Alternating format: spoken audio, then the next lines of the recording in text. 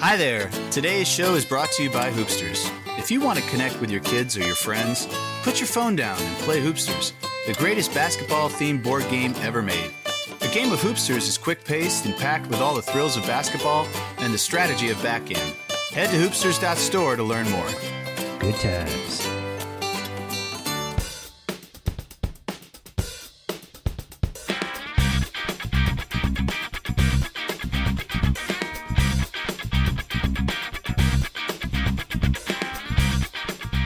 Check 1, 2. Hello again, everybody. It's been a while since I've had a Pete Brown Says episode out there, but it feels good to be producing an episode this weekend. I know some of you may have heard me on the Risk podcast, episode 1125, called Adaptation, which came out in late March. That was my second appearance on Risk. It was a very short piece that I submitted to them, and I don't want to tee up today's episode too much, but that piece actually exists inside of what you're going to hear today. But every time I'm on the Risk podcast, I know I pick up some new listeners, so this is my first chance to say welcome to you all. And I hope you've had a chance to dig into my episodes and find some things to like. And if you did, please do tell a friend or two about the show. It is the cusp of summer here in central Ohio as I record today, and we are nearing the end of the quarantine. Our state is getting ready to open up again. Just been a weird time, and I wish I could say I used the time to work on my writing, work on new episodes of the podcast. But the truth is, my day job is actually oddly busy. It's well suited for this particular kind of work, and so I have been logging tons and tons of hours in addition to what you're going to hear about today. This episode is mostly vignettes that I wrote between December and March as I was back and forth to Cleveland visiting my dad as his health failed. But it's also all happening during the unfolding of the coronavirus pandemic. So I would work on this essay in bits and pieces only when I was up visiting him in the hospital. He lives in Cleveland. It's a 2-hour drive from me. So when I go, I'll typically go in the evenings and stay overnight with him in the room. But I thought, as we're starting to ease out of some of the restrictions here in Ohio, that I could stitch these together and put out this episode. So, wherever you are, I hope you're safe and doing well, and that continues to be the case. Please enjoy today's episode, which I'm calling The Cutoff Man, or Death in the Time of COVID. It begins in January 2020. Once there was a time when I was a hero. Those days are gone, meaning I'm on ahead. I've been thinking about my dad a lot this week. There are the obvious worries. He's 94 years old and has broken his hip, his arm, and his pelvis all in the past 6 months. 2 days ago, he graduated from the rehab hospital and was returned to his nursing home just as the coronavirus-driven no visits to nursing home rules were handed down from Ohio Governor Mike DeWine. I've put up signs everywhere in his room so he knows why we're not there, my sister texted me. So, I'm sitting here thinking of what that will be like for him when he wakes up, hoping he can see the signs and read them and through the haze of his medications somehow parse their meaning. My 3 sisters visit my dad all of the time, several times a week, in fact. It's going to be a big change for him.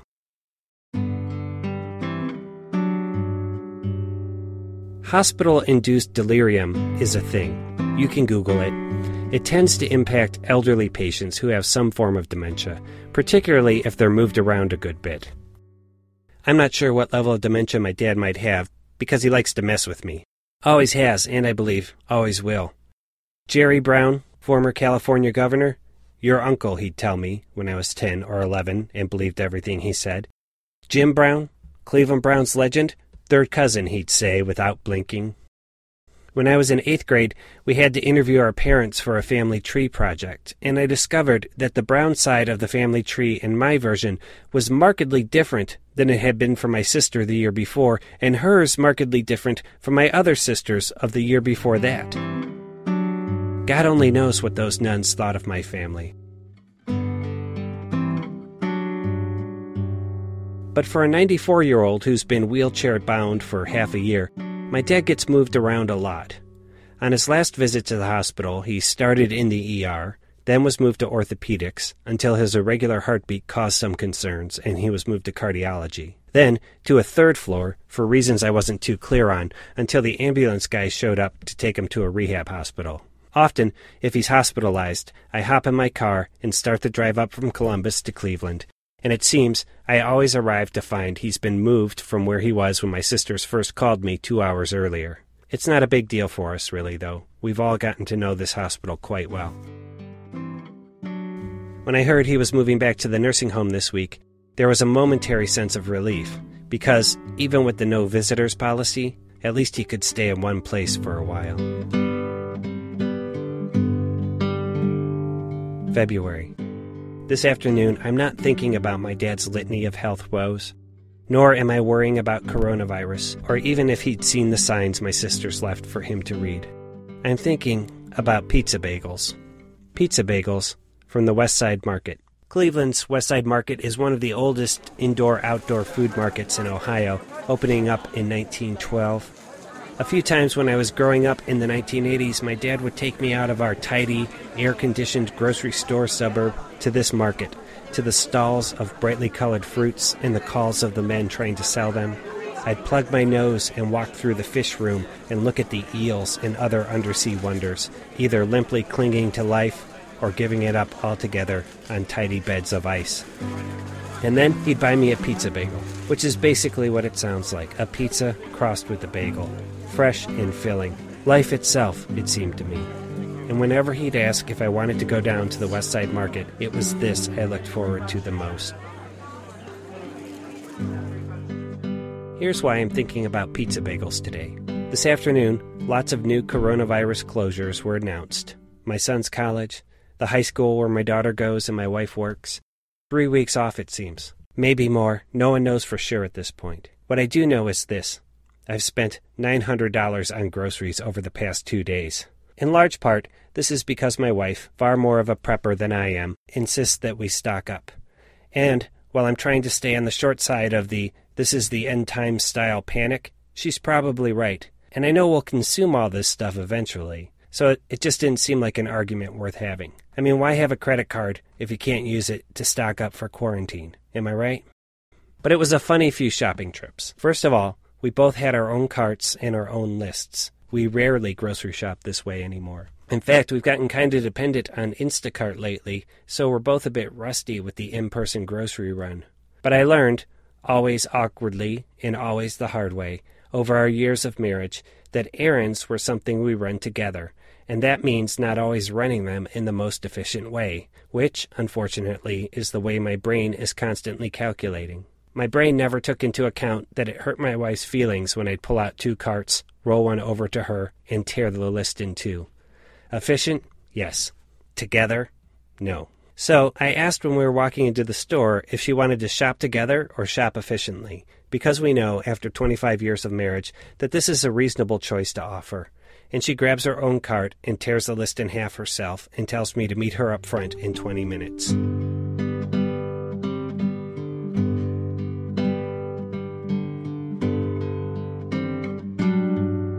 My half of the list is pretty common stuff for us. Bread, deli meat, taco shells. But I know I'll be picking up my son in a few hours, and one of his college friends who lives out of state is going to be staying with us as well.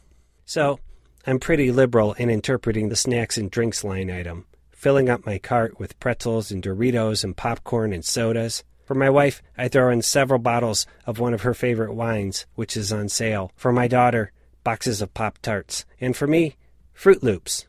I mean, fruit's good for you, right? Even if it is spelled with a double O. When I meet up with my wife, I see from her cart that she's gone down the in-it-for-the-long-haul route. Lots of pasta and canned sauces, boxes of broth. I'm fascinated by, but no better than to ask about, the 10 cans of baked beans. Fascinated because we as a family never make baked beans. Nobody likes them. In fact, I'm guessing there's still a few cans in our pantry from the early 2000s. But baked beans, right? I mean, when you hear stock up for the apocalypse, what do you imagine? Me? I'm sitting in the basement eating cold baked beans straight from the can. There's something about them that just screams bomb shelter. We end up making a second trip to the grocery later for all the things we've decided that we've forgotten. dog food and cat litter, more coffee beans, more wine, more almond milk, which my wife tells me won't go bad until you open it. My wife has an autoimmune disorder, and she's a high school teacher, and, well, she gets sick a lot. Flu, pneumonia, H1N1. Remember the swine flu?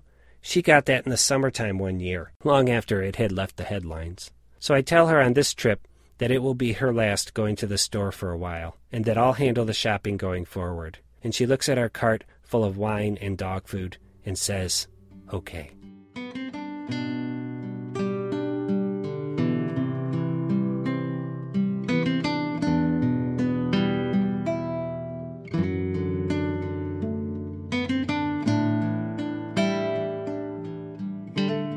I'm the youngest in my family, a source of much consternation for my 3 older sisters, I assure you. And when I leave for college at 18, my visits home become few and far between.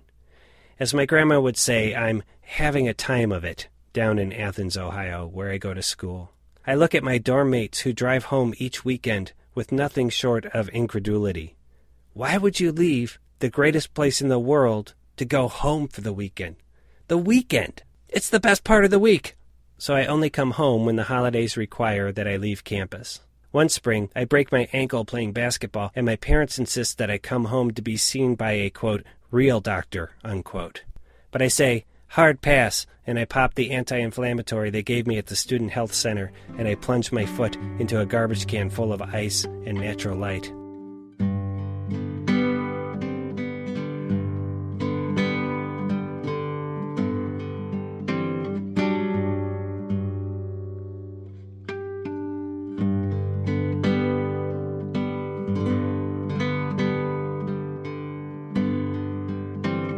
My dad retired when I was in the 4th grade, so growing up I was used to him being around the house. I'm not retired, but I've worked from home for a good deal of my career, and I think my kids are used to me being around too. But even though my dad was around, and I too am around, there is a distance that gets created when a boy reaches his late teens. There's less to talk about, I guess, or some new sudden difficulty in talking about almost anything. When you do talk, you default to safe topics, baseball maybe, or traffic. What creates this difficulty between 19-year-old boys and their dads? Because I feel it when I'm with my 19-year-old son, as sure as I felt it with my own dad. My son's interests are very different than mine. Dungeons and Dragons, video games, I can ask him about these things only in the most basic of ways, and he responds in kind. When I hit upon a topic with some traction, there's an inner celebration, and a mental note to ask about it again. On occasion, my son will call or text me from college that he needs to talk to me.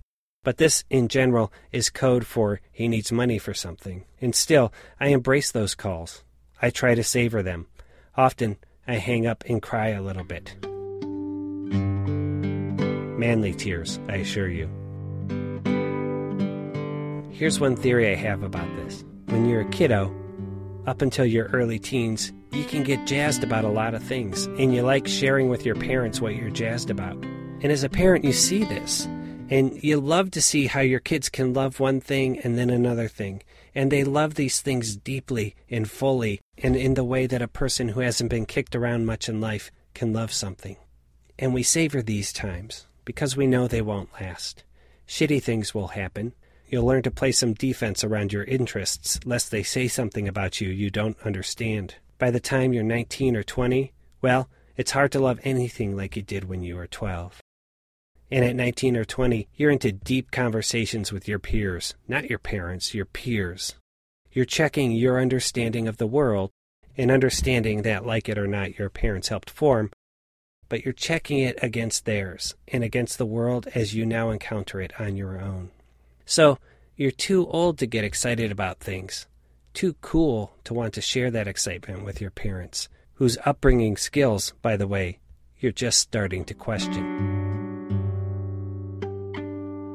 So, yeah, baseball maybe, or traffic, safe territory.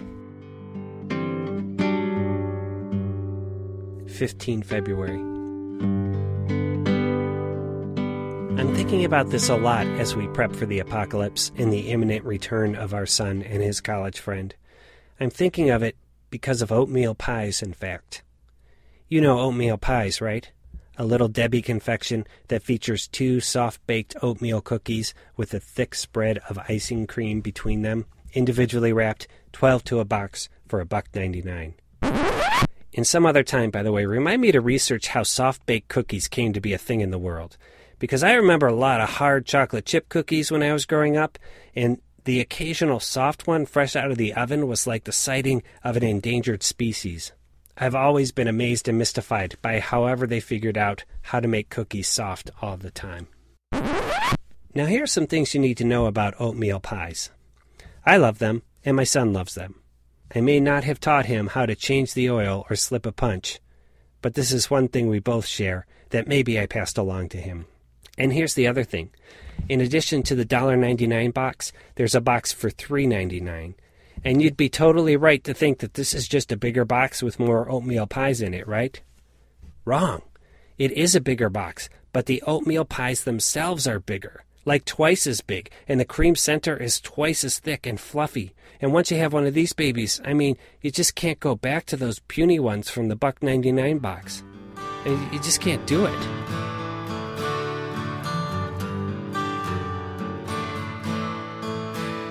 Not long after I'd returned home from college for a visit sometime in the early 80s, having dumped my duffel bag of dirty clothes in the laundry room, pet the dog, and snuck out back for a smoke, I'd find myself in my family's kitchen, pantry doors wide open, looking for something to eat. And then my dad would come into the kitchen and we'd have conversations like this. Him. There's grapes in the fridge. Me. Him. There are oranges there that are so sweet you won't believe it. Me. Uh-huh. As a young man, I never really understood these conversations. But my dad telling me about what groceries he had recently bought was a dependable facet of every visit home. And I think he was always disappointed in my responses.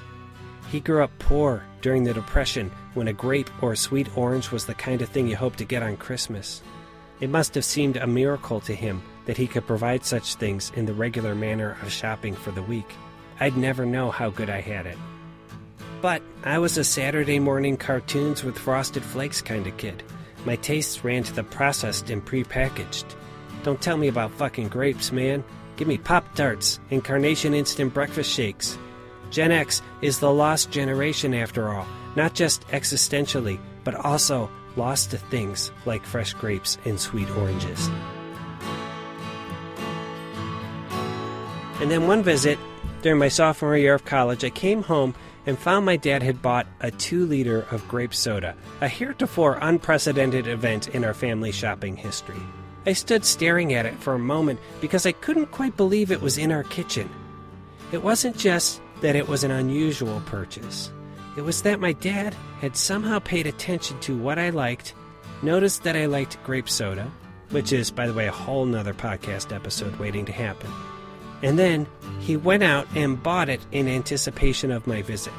And then he said these words. There's grape soda there. And I went out and bought some pizza bagels that you can heat up in the microwave. And in response, I said these words. Hell yeah! And my dad was pleased. And I was fresh and fulfilled. And it was life itself. I think of that hell yeah moment all the time when I know my son is coming home from college. I rack my brain to think of what products I can buy that might get a hell yeah out of him. Because despite my better efforts, when he comes home and starts noodling around the pantry, I also walk out there and I start to tell him about the things I bought. And I found that oatmeal pies, the big kind, are reliable hell yeahs. RC Cola is too at the moment, but the Baja Blast Mountain Dew phase seems to have passed. Chips and pretzels are all well and good, but they don't rise to hell yeah status. Last time, a box of Cinnamon Toast Crunch got a hell yeah, but this time it did not. So I am a dad trying to know my teenage son through the foods that make him happy, just as my dad was with me. And I wish I could say I'm better at it than my dad was, or that my experience tells me that it gets better or somehow less awkward to talk with your son as he becomes a young man. But I know it does not. The business of building your young man life gets to be pretty intensely personal for a long spell there in your 20s. And you hope he's happy and enjoying his retirement, but the truth is, your old dad just doesn't seem to rate much anymore. I hope that's not the case for me as well. But I'll borrow a page from my wife's book, and I'll try to be prepared if it is.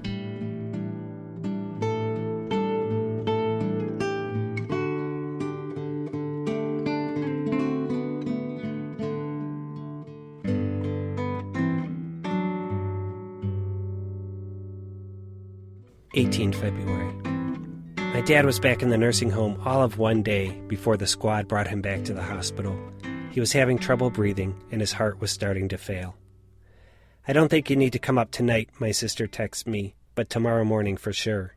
This is a very common text I get from my sisters. They're very kindly trying to spare me a late-night drive. But the truth is, my dad is 94, almost 95, and I know that each trip to the hospital from here on out is going to be a crapshoot. Also, I prefer the night drive to just lying awake in bed and wondering what's going on. So when I can, I drive up. I think the worst part of any of his episodes is the ER part. That's when my dad is the most disoriented, the most out of it, the most subject to whatever is ailing him. I'm never there for this part, and all of my sisters have told me of its awfulness, of the times they were sure this was it. It must be an awful few hours to commandeer. By the time I arrive, he's usually recovered somewhat, admitted to one section or another of the hospital, settled in, maybe sleeping peacefully. Tonight, he woke up shortly after I arrived, told the nurse that I was his big brother and that I was running away from my wife. An odd narrative he sometimes breaks out when he's not 100% sure who I am. When she leaves, he tells me that he's going to buy a Studebaker and he and the nurse are going to drive to California together, but he's got to figure out a way to get Medicare to pay for it.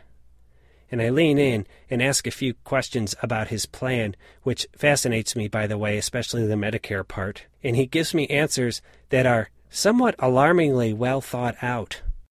I don't have the heart to tell him that Studebaker went out of business in 1966. It's hospital delirium, I know, and I'm his son and not his big brother, and my marriage, as far as I know, is just fine. But there's still that part of me that's just hoping he's messing with me. So here we sit, talking away about a harebrained scheme that he's totally jazzed about and has nothing to do with shopping or baseball or traffic. And I embrace these few minutes before he falls back to sleep and try to savor them, try to feel fresh and fulfilled by these odd moments, made up as they are of the stuff of life itself.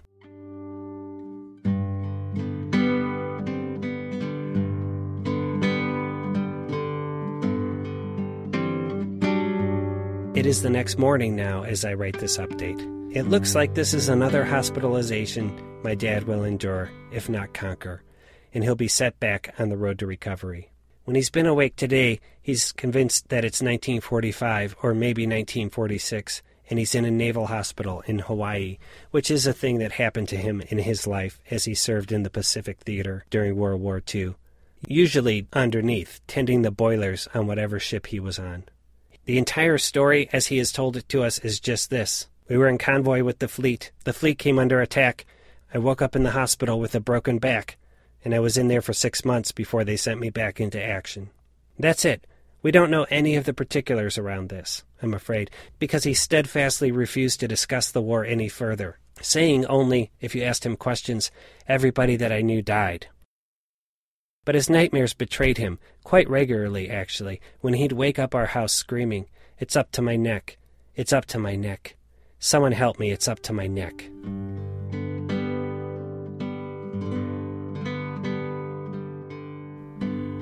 Thinking of this still turns my blood cold. So, when he thinks he's back in the war, it creates some challenges for his caregivers, particularly the exceedingly gracious Dr. Lin, from whom he recoils in horror. He's been napping for about 45 minutes as I'm sitting here writing, and the good news is he woke up just about 2 minutes ago and gave me a long look and a smile, and then he promoted me to general. What more? can a son ask of his pop?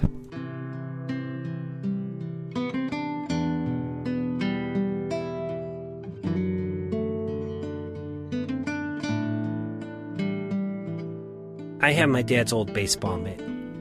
It's one of those 5-finger kinds of gloves that you see players in the 40s and 50s wearing in old baseball films. Looks like a giant hand. My dad was almost 50 when I was born. In fact, he was the age I am now. And he was a full generation older than my peers' dads.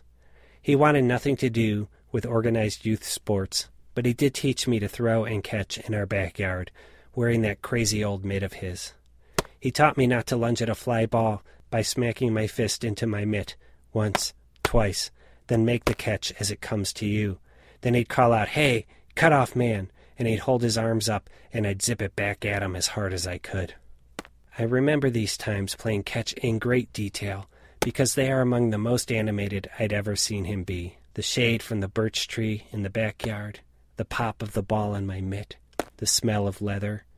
I was never a very good hitter when I played baseball growing up, but my fielding was always strong and reliable.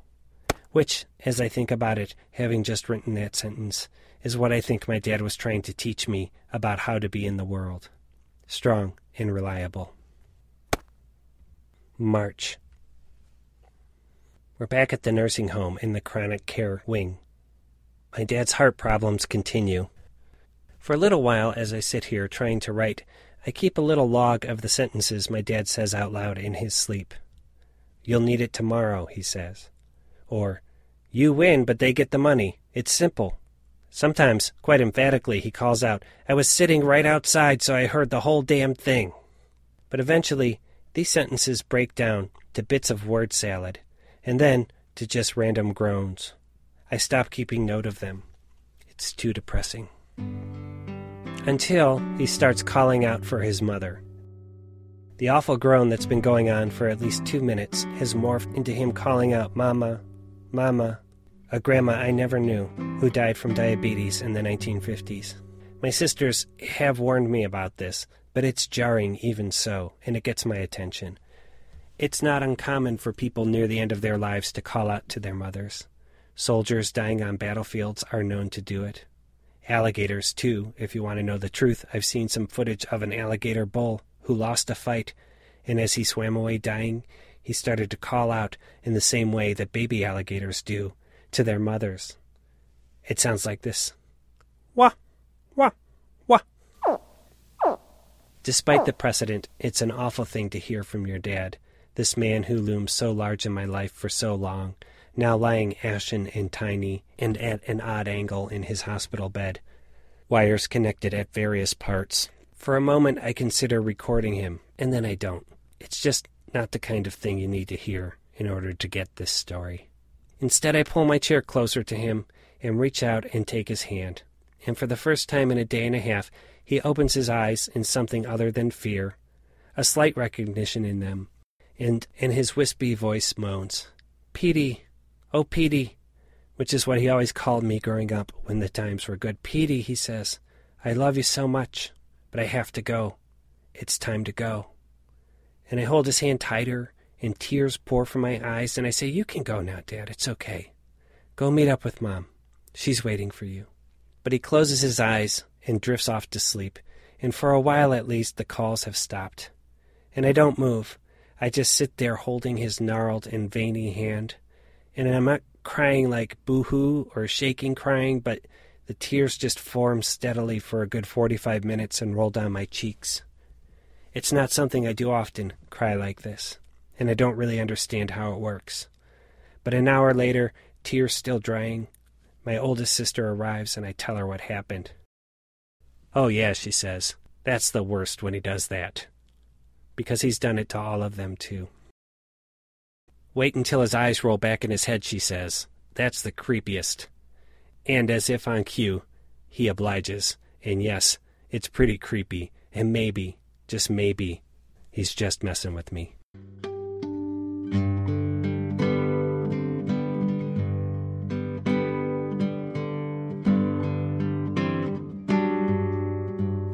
It's 3 days later now. I said my goodbyes to my dad on Sunday and headed back to Columbus for work. to help my family prepare for this corona madness that we're in the thick of as I write today. Like most small businesses, the one I'm proud to be part of has a lot of planning to do. Plans are what can help us bridge from this weird time to whatever comes after it. These are hard conversations, and I go into the office to have them in person with my bosses. We keep our distance from each other, but we're scarcely an hour in when there's a knock at the door. And I open it to see my wife, who, despite loving me loads, has never ever been to where I work. She's holding her phone, and she says, "Your sisters are on the phone. It's your dad." So I step out of the meeting, and I speak to one of my sisters. Back at the nursing home, my dad has taken another bad turn. Another turn at age 94. And she says, "We're just going to keep him comfortable."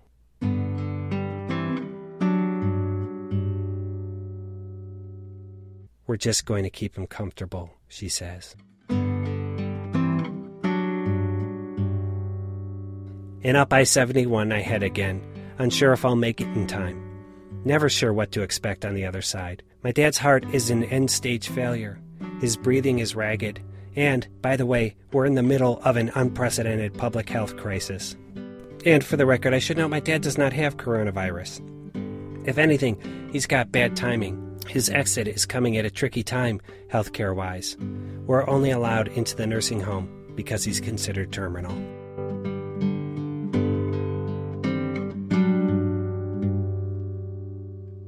All of my sisters are there when I arrive. Staff takes my temperature and gives me a mask before walking me to his room. My dad is laying, again at a weird angle, his face slightly more ashen, his breathing slightly more ragged. But he's more or less sleeping away. It could be tonight, a nurse advises. But it could be 2 days. It could be 2 weeks.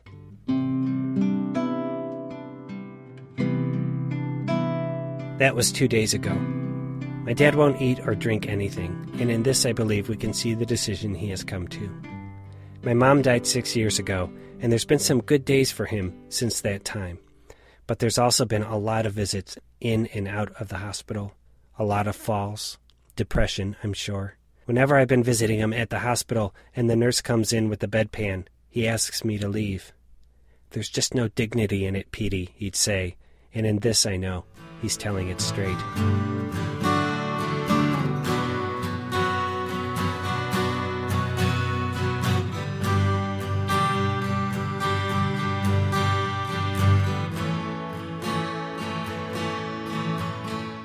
Tom Petty told us that the waiting is the hardest part, and in this he could not be more right. I've spent much of this time in my dad's room, listening to his breath for the slightest changes, holding his hand, fixing his blanket. In that time, he's been awake for possibly a total of 2 or 3 minutes, and when he has, he's mostly just looked around bewildered and then gone back to sleep. The nurses have advised us of all kinds of signs we can look for to signal he's nearing the end. Coolness in his hands and feet, changes in his breathing, several breaths followed by a short period where he stops breathing.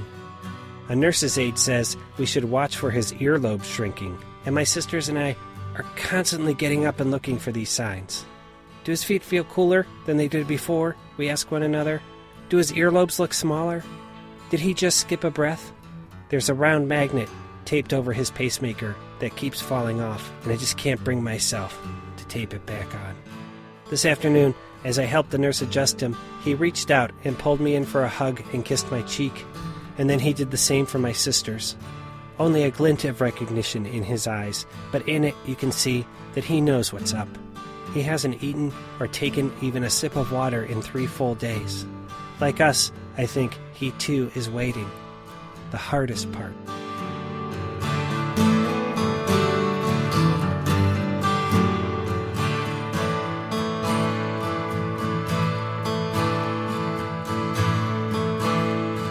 When we near the end of the 4-hour periods between pain medications, he begins moaning again, calling out for his mother, grunting, his dry throat keeping him from forming many words.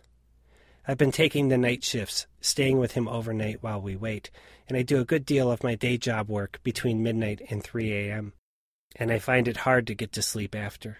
Late one night, tired of looking at my computer screen, but still turning sentences over in my mind, I take out my phone and I record this.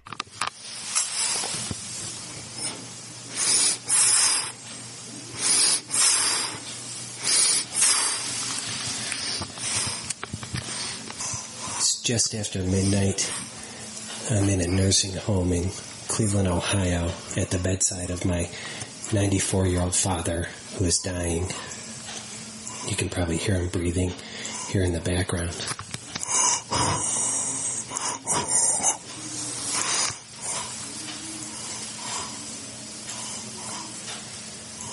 He's not dying from coronavirus, by the way. He's got end-stage congestive heart failure. And bad timing, I guess. But we're at the part of his care where we're just trying to keep him comfortable. It's the end of day 2. We're going into day 3. And in that whole time, he's been awake. Maybe for 2 minutes. And every time his eyes open, my 3 sisters, and I rush over and we tell him that we love him. And we hold his hand and we tell him it's okay to go be with our mom, who he misses so dearly, who died 6 years ago from cancer. This afternoon he woke up for a bit and he hugged each of us. And he didn't say anything. And then he looked at the TV and the president was on. And he made a sour face and he went, "Ugh, Trump." And for a couple hours after that, I was scared to death that was going to be his last words. But it wasn't. A little bit after dinner time, my sisters were preparing to leave. I'm taking the night shift to be with him tonight. And out of nowhere, he opened his eyes, but he found his voice for the first time in a couple of days. And he said, hey, there's a table on the corner and it's only $10. And we rushed over to his bedside. I was about to ask about the table when my sister Marty goes, "We got the table. I bought it for you. We've got it." And my other sister was like, "It's a great table." And then they held his hands and we cried and we said, "You can go see Mom. It's okay to let go. Bring her the table. It's a nice one." But he was back to sleep, just like that. And as my sisters were putting their coats on, I leaned down to my dad's ear and I shouted, "Hey, I paid for half that table, just so you know." And the 3 of us laughed. Tired laughs, but good laughs. And that's about it. It's 12:15 now. It's just he and I in the room. I'm listening to his ragged breath and wondering when it's going to happen. Tom Petty was right. The waiting is the hardest part. I love you, Dad. And it's okay to go. Go be with Mom. She's waiting for you. And she's gonna love the table.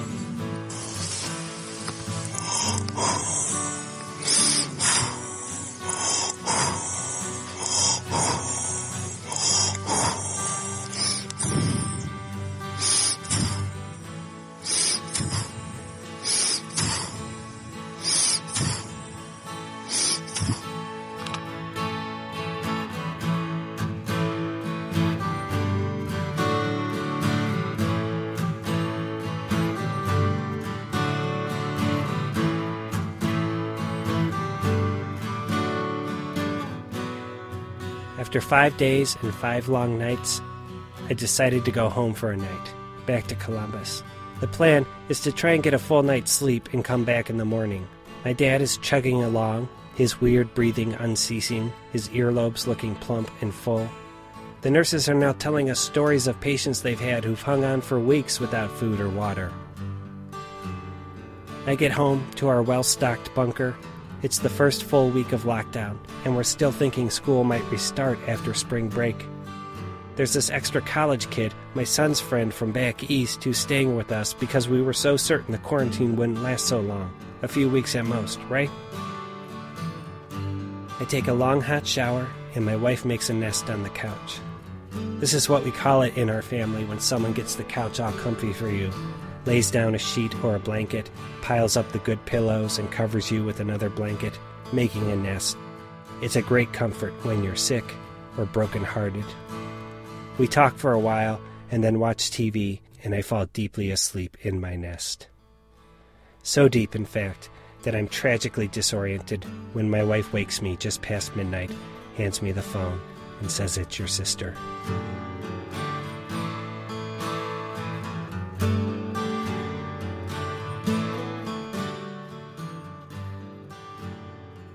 You probably know what it's like to get this call if you're of a certain age. My dad passed peacefully and quickly when it came, his feet still warm and his earlobes full. Passed on to where I want to believe he's with my mom and all of the people who loved him and who he loved and lost. Parents, brothers, war buddies. I've never much thought of an afterlife, and I'm not the religious type, but I do know that you need to believe these things when you lose someone close. You want to believe that they're grabbing a beer with the boys from the Navy section base on Willy Willy Kauai, or buying a table with my mom. That they're somewhere better. And the truth is, just about anywhere is better than a room with beige walls and brown carpet in the chronic care wing of a nursing home in Cleveland during a pandemic. And you're left here, too tired to try to make sense of it all. But you're not remembering those awkward conversations when you were a young man, or even the frightening nightmares that woke you up as a boy, nor any of the ins and outs at the hospital, nor even the long day's journey to the end. You're remembering pizza bagels, and grape soda, and the sweetest oranges you'll ever know. You're remembering the person you lost. You're remembering the person you lost at their most animated moment. At their most animated moments, full of life itself, smacking their fist into an old school leather glove and calling out to you, "Hey, cut off man."